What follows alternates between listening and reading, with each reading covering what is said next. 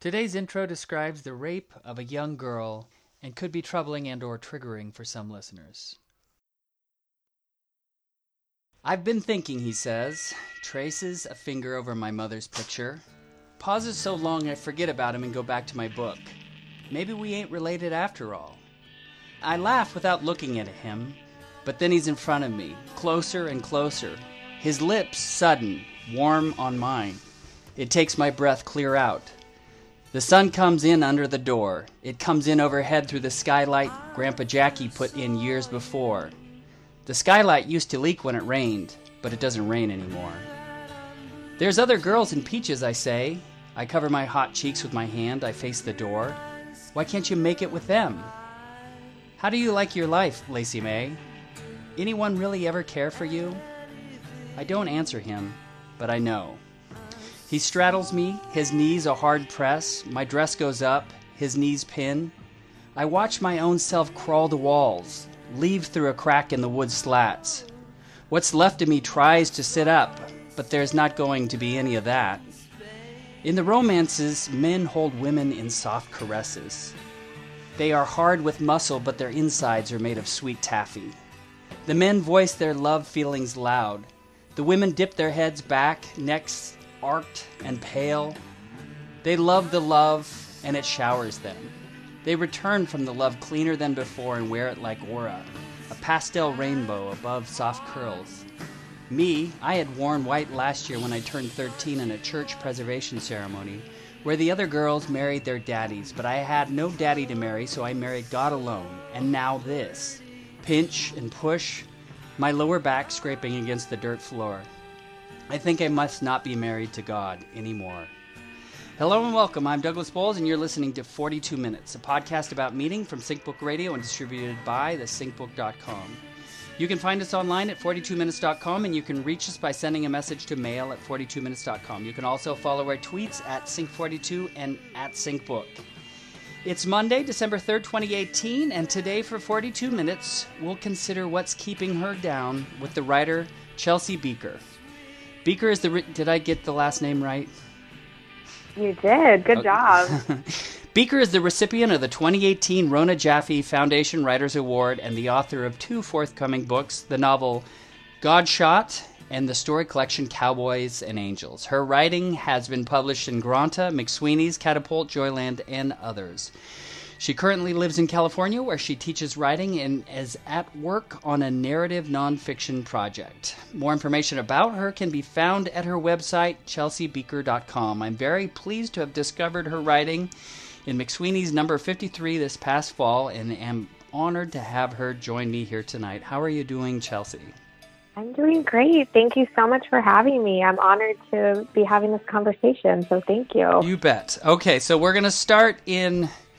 we're going to just start right here with, so this podcast does a seasonal book club, and it's fun. It just kind of roots us into a book for a time, and I have some friends and colleagues that like to read and discuss works, and we ended up doing a work by Nabokov for the fall book, Ada, or Ardor, which is maybe the last book that he published, and I'd never read Nabokov before, but most people who have read Lolita. Mm-hmm.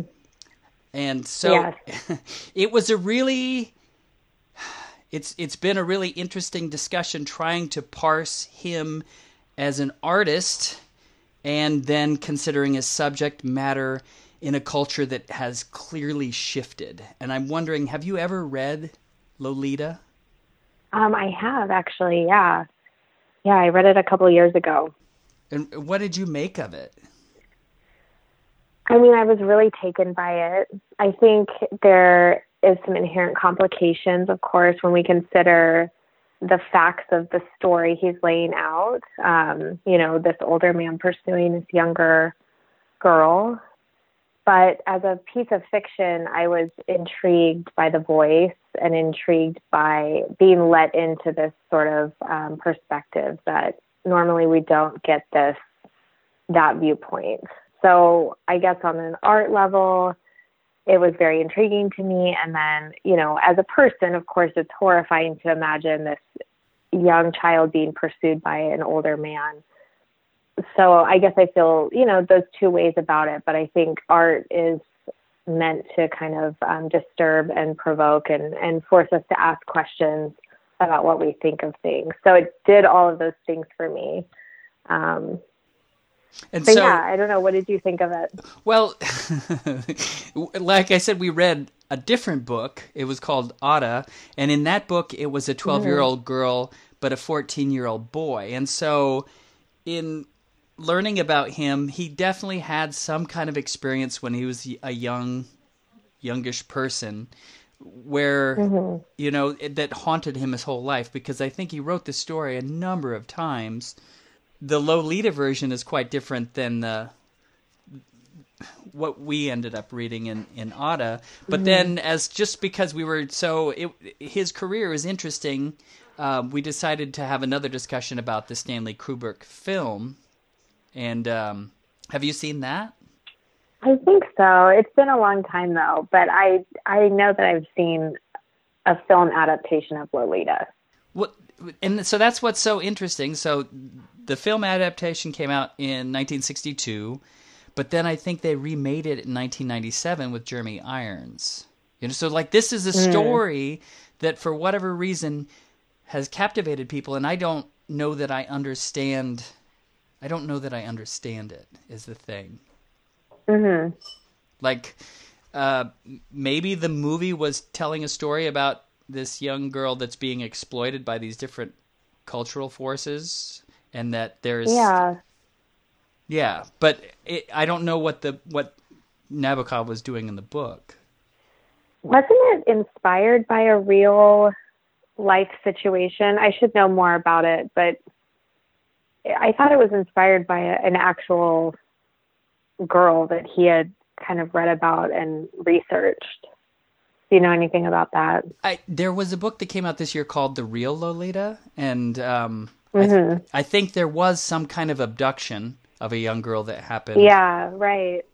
But there was, in learning about Nabokov, there's also, so he was there was something about a very young girl that was represented purity or innocence or something. There's something that he was trying to explore throughout his entire career.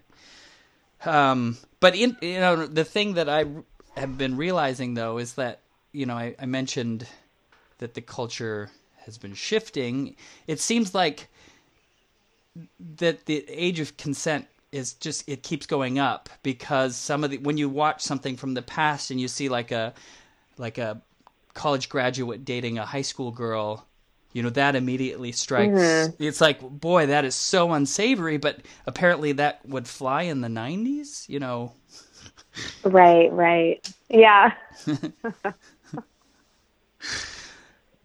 Yeah, it's interesting. Yeah. But speaking of young girls and consent, and let's just take a step sideways.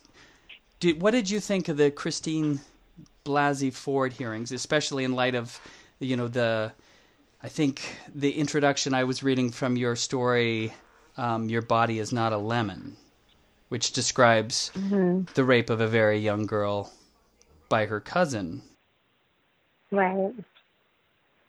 Yeah, I think watching the Christine Blasey Ford hearings, it was such a important time. Her testimony was so powerful to me. It just felt so intense to watch her kind of lay that out, and knowing that it probably wasn't going to go in her favor. But did you think that from the start? Because I guess I'm a sucker, because I did a little bit. I thought there's no way. She was just so lucid and clear, and I don't know how anyone could. Yeah. Oh, I agree with you. She was so lucid, so clear. I think I believed her. I think so many people believed her, but knowing that we're still not in a place as a society that's going to just believe women in that way. So I watched it, and, as a woman with my own experiences of maybe not being believed, or, I'm carrying that into watching her, and just cringing and hoping that it's going to work out, but kind of knowing that there's a big likelihood that it wasn't. So yeah, it was interesting, and I think it started a lot of good conversations. I teach online classes for a virtual learning university, and I think it sparked some good discussions around consent and just gender, and so in that way, I just am grateful that she was brave enough to kind of do that, and heartbroken that it didn't ultimately go in her favor. But I don't know. I feel hopeful that we're moving in the right direction. Maybe. Yeah. Maybe. I don't know. You wrote an essay, and I'm actually kind of shocked that it didn't reemerge during that time period. So I think it was about a year ago, and it's Why We Must Believe Women. Yeah. But, I mean, basically, in that essay, you're spelling out, the ridiculousness that ends up, like the shorts in a jury trial. Mm-hmm. Well, I don't know. Maybe we'll get into that a little bit. So, in that essay, you write about consent. Your aunt, she accuses her husband of rape, and that's a big deal. Yeah, it was the first case of spousal rape in Fresno County. So at the time, it was really unheard of. The two words together just didn't seem to sync up for a lot of people. You can't be raped by your husband is kind of the response I think she got.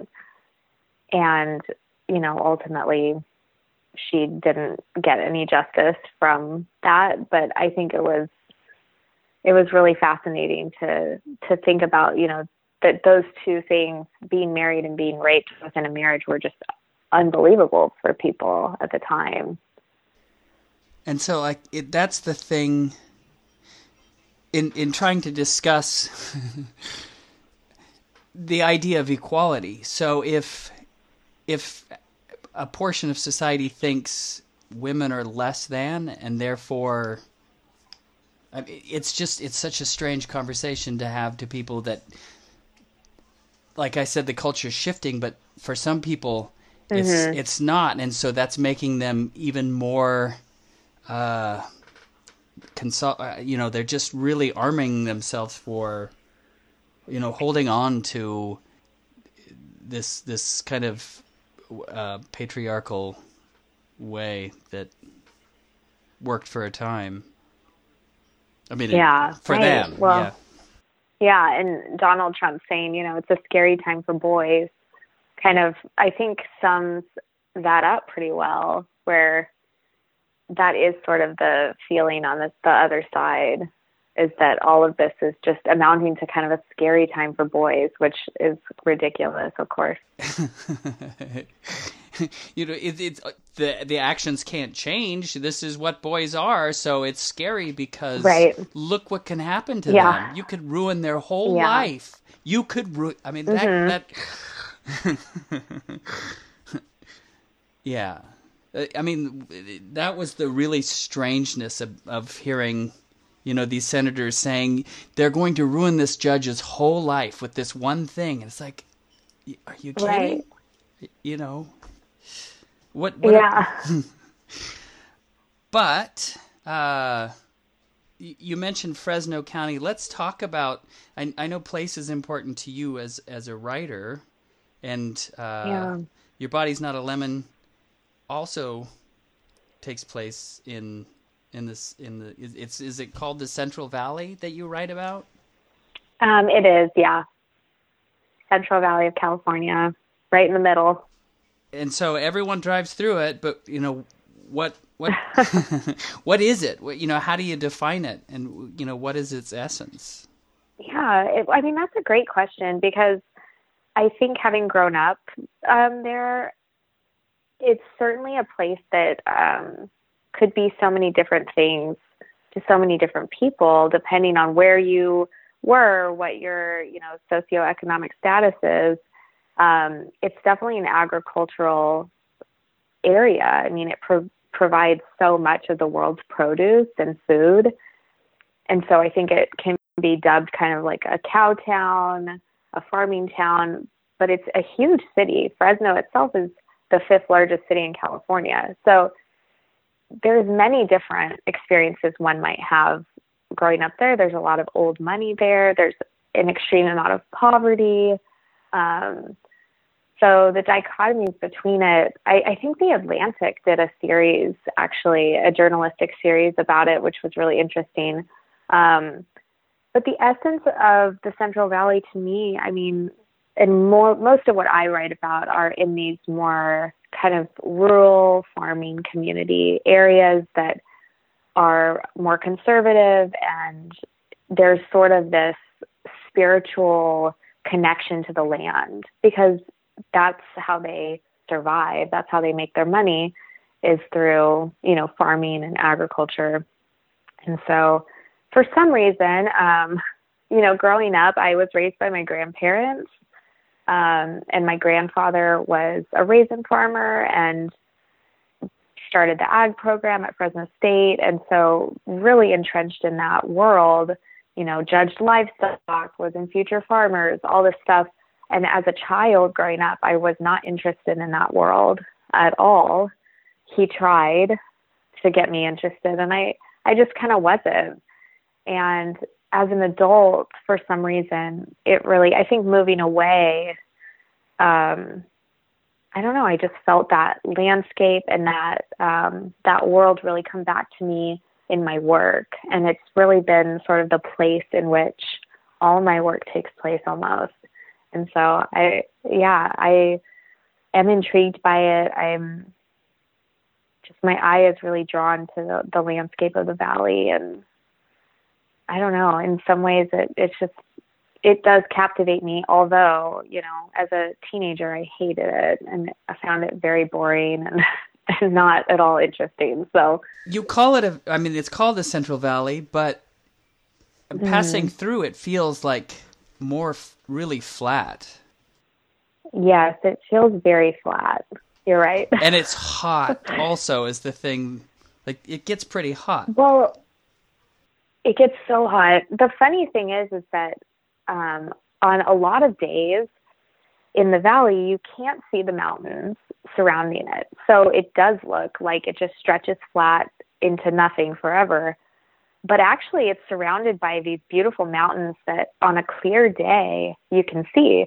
But the air quality in the valley is not great. The haze kind of settles over it and forms a blanket, and you can't really see those mountain ranges. But if you happen to drive through on a nice day, you might be able to see them, and you might feel more that you're in a valley. But yeah, it's very flat.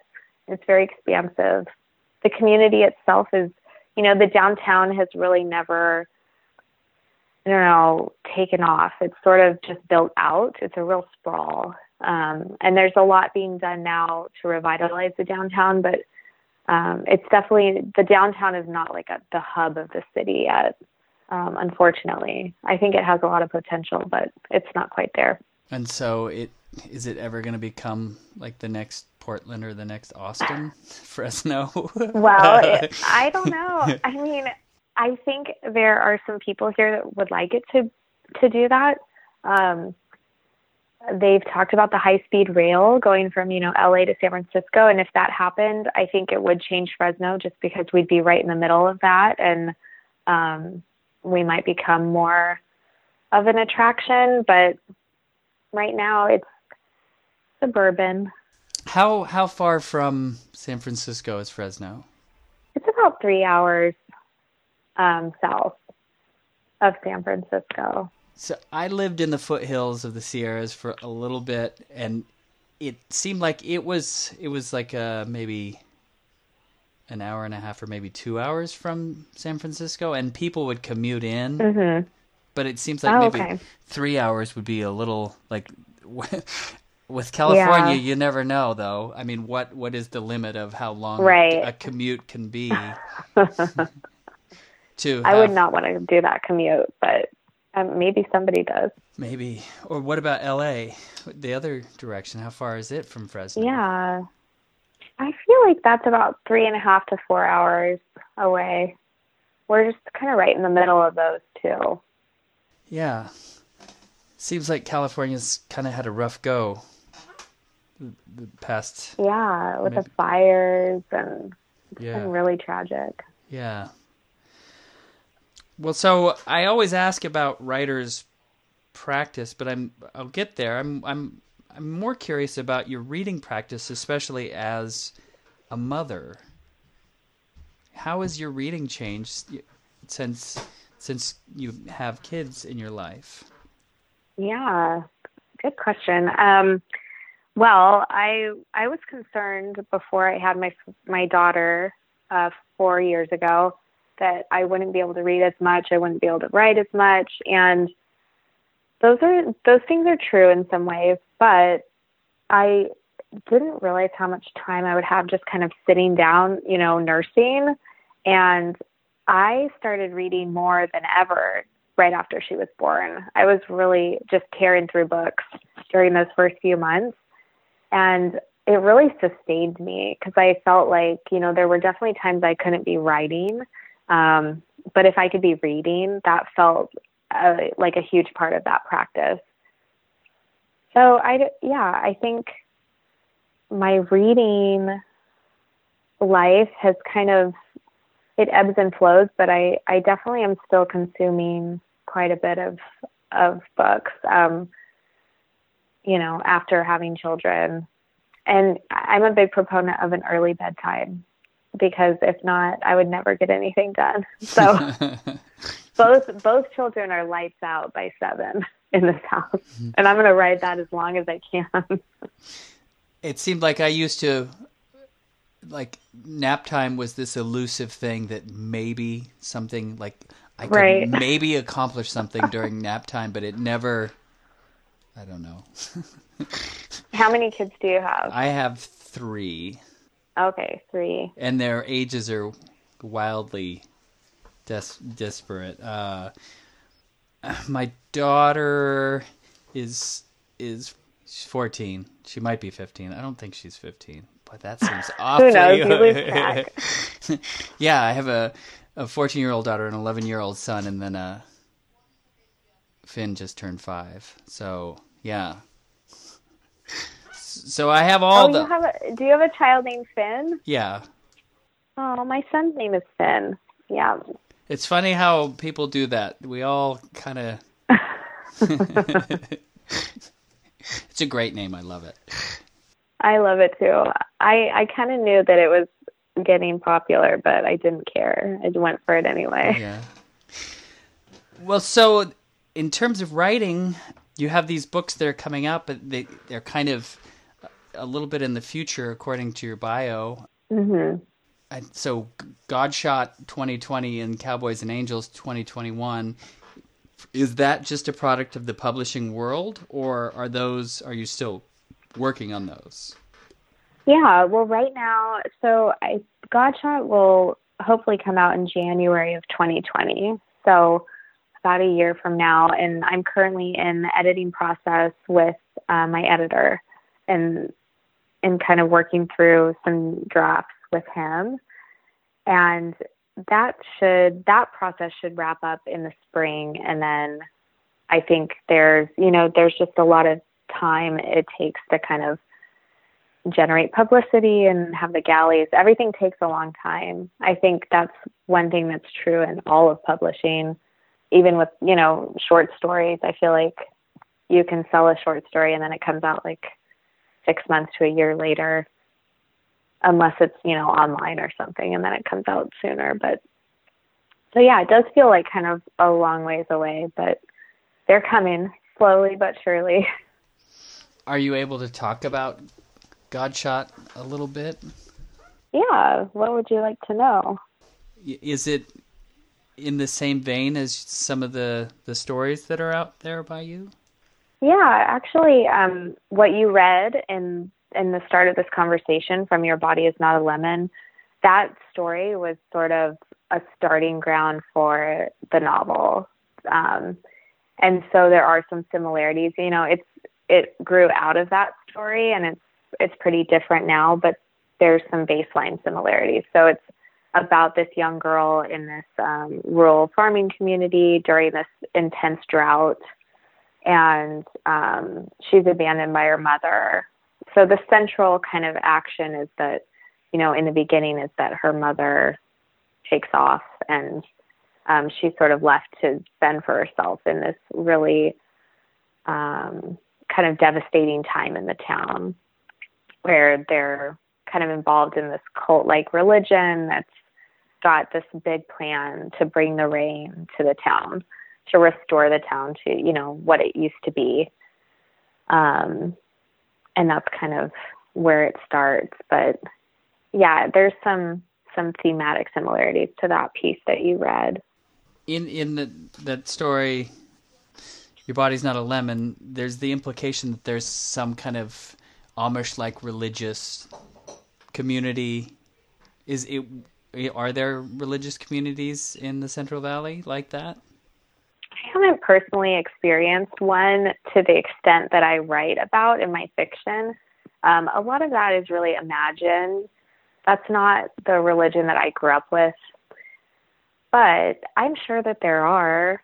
I don't know if they're, you know, doing such extreme things out there, but I'm just curious, I think, as a writer, in these more isolated spaces where, you know, there's not very many people, and there's sort of maybe one way of thinking, and the influence of like sort of this godlike figure at the head of the town. That really intrigues me. And so I think that's, and, you know, I have been fascinated by cults, and I always curious to know how those things transpire. You know, I think people read about cults and you just think, well, how could those people have gone along with that? And that's kind of a question of the book itself in my novel, is how are these people going along with this? And kind of hopefully answering that question, because I think it's that people do go along with some crazy things, as we see in history. And the question is always, you know, how did that happen? So that's kind of what I'm trying to investigate, I guess, in this book in a way. Yeah.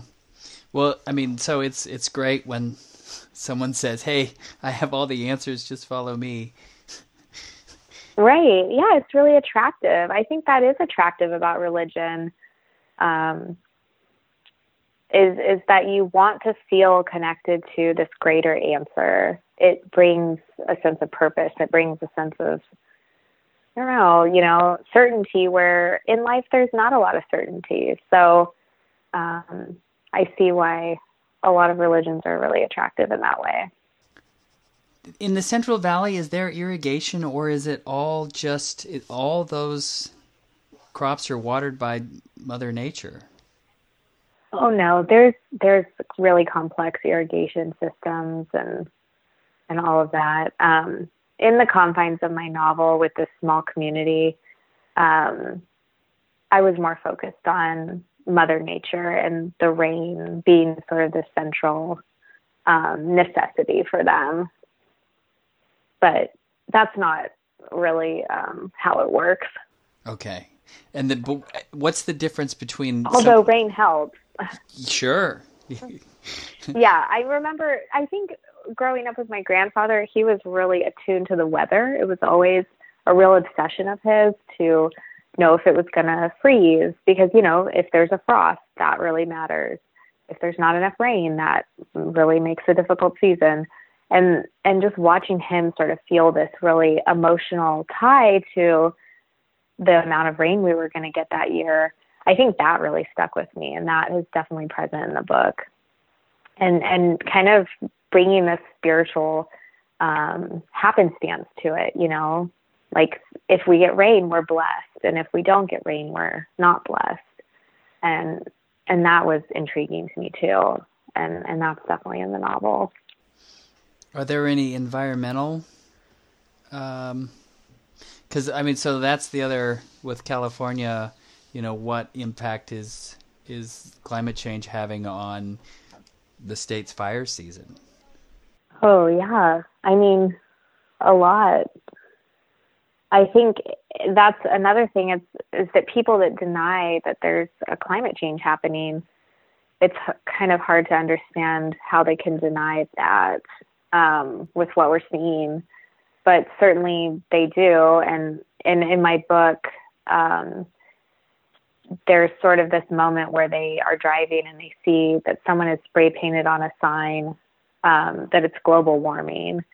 You know, I think the sign says, like, bring water to Peaches, and someone writes over it, it's global warming, fools.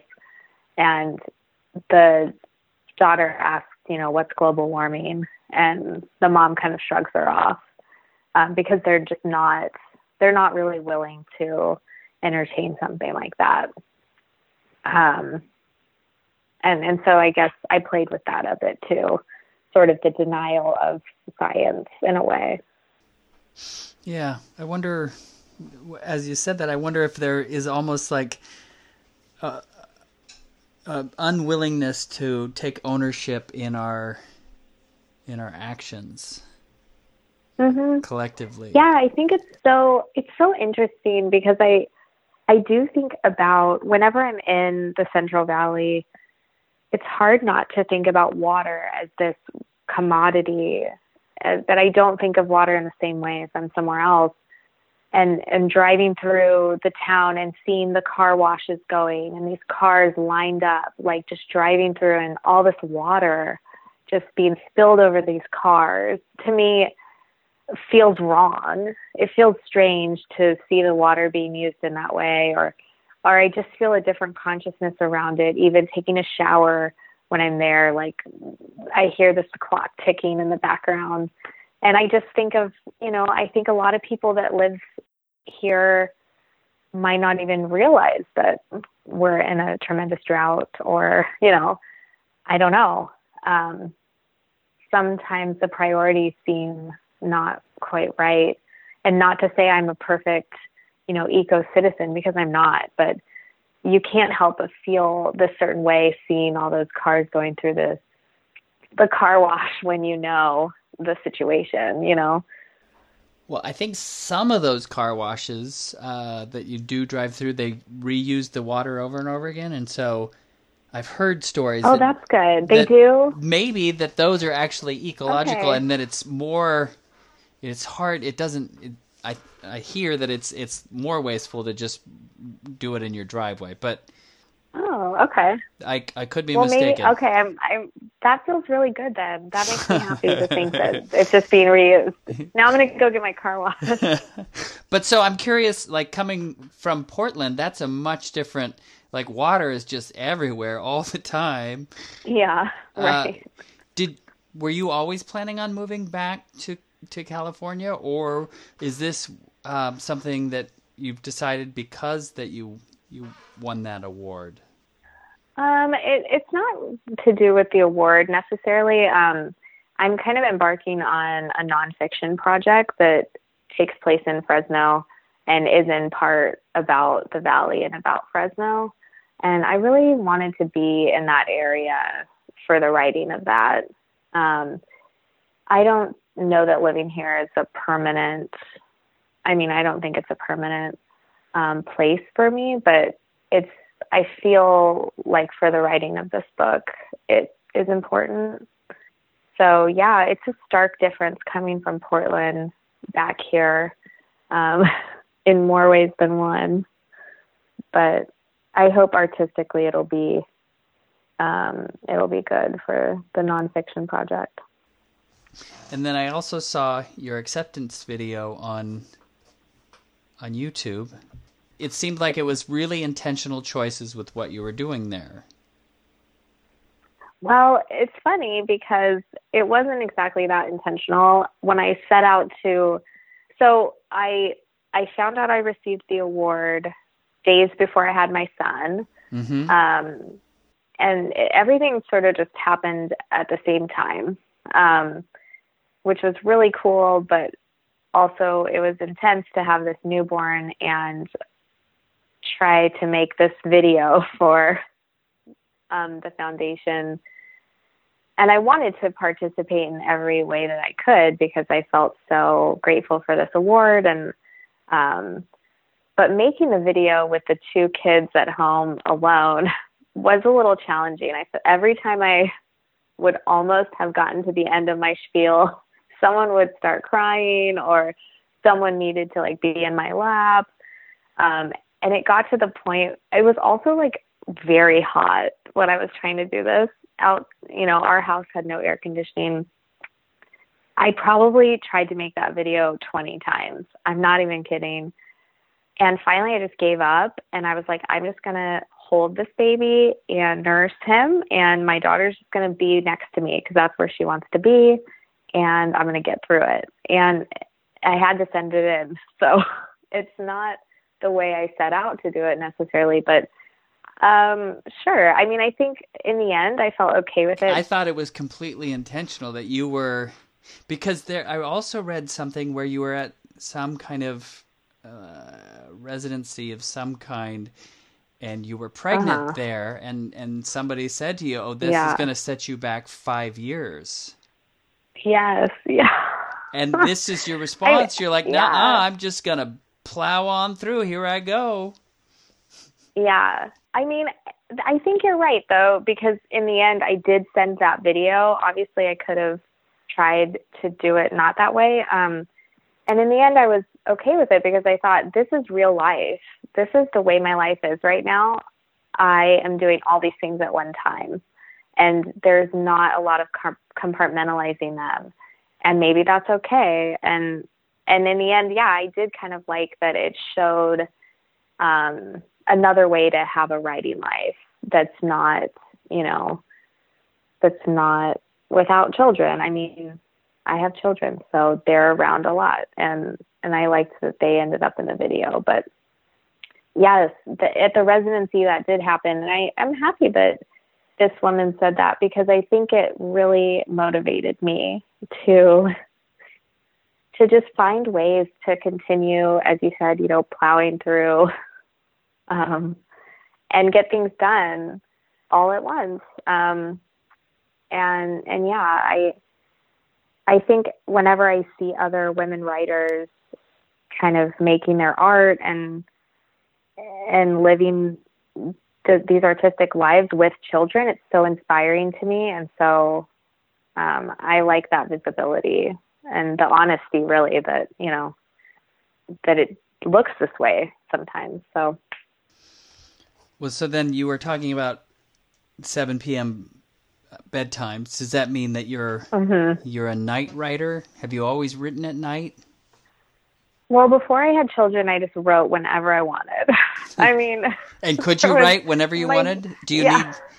Kind of, yeah. I don't have a lot of strict boundaries in terms of what I need to be able to produce work. I would prefer to wake up in the morning and write, probably, just because I think I'm a little sharper in the morning. But now, my life is that most of that is going to get done after 7 p.m. And that's just the way it is right now. Once my daughter got a little bit older, I would go off in the morning more often to work, and that was nice. And so it's always changing. One thing I think having 2 children has really driven home for me is that these stages with them are really finite and they're always shifting. So with my son, I feel a little more relaxed because I'm like, well, you're not sleeping that great, but I know by next week it'll be different because it just changes. And with my daughter, I don't think I knew that. So it was like every phase felt, more stressful, or it felt like it would never end, or it felt like I would never sleep again. And now I know that that's just not true and it'll be fine. So in that way, having multiple children has been interesting, but, harder in its own way. I'm sure with 3 that balancing more than one has its own challenges. But it seems like the interesting thing about multiple children is that you would think it would be twice as much, but it's not. It's way more with 2, and then Maybe it got easier with 3, but the first one is so intense. You're just so intense, and then with the second one, you're just so chill. I remember the silly things that we used to do with my daughter. Like trying to get her to sleep. We'd drive around until she fell asleep. Because the car seat's this magic nap producing thing. Yeah. And then it's like with the second one is we'd lay him down and he'd cry for just a second and immediately fall asleep. It's like, yeah. That is my same experience. And I'm wondering, if I had just let my daughter cry for 2 seconds, was she just also going to go to sleep and I didn't know that?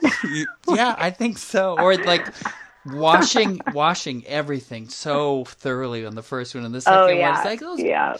Just cultivating a great microbiome, he's going to be so healthy. Oh, yeah. Right.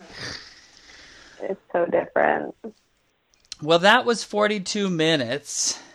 That went so fast. It did. It really did. And thank you so much for sharing it with us. Yeah, thank you. It's been a lot of fun. You've been listening to Chelsea Bieker on 42 Minutes, a production of SyncBook Radio and thesyncbook.com. Check out her website at chelseabieker.com. Did I say that? No. For more information about the SyncBook, our guests, check out past shows, or subscribe to the podcast via iTunes, please be sure and visit our website at thesyncbook.com. If you like this podcast, check out others, as currently all the SyncBook Radio archives are free. We also feature a great search engine to help you find what you need. All this and more can be found at thesyncbook.com. If compelled, click on the support link at the bottom of the homepage. Thanks so much. And I hate to be the one to break it to you, she says, but men don't get in trouble for taking just what they want.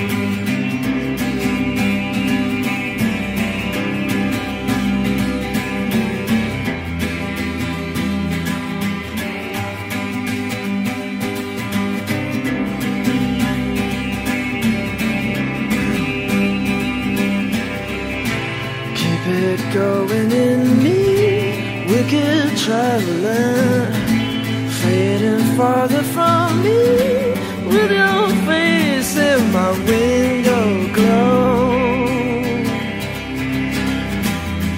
Where will you weep for me, sweet widow?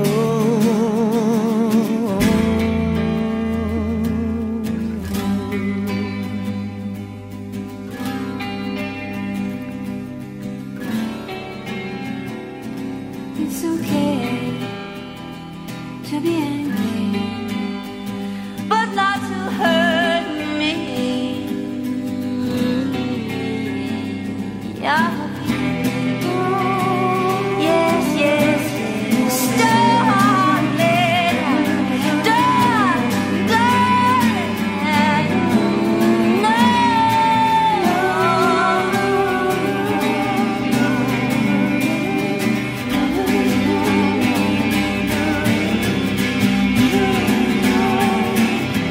All flowers in time bend towards the sun. I know you say there's no one for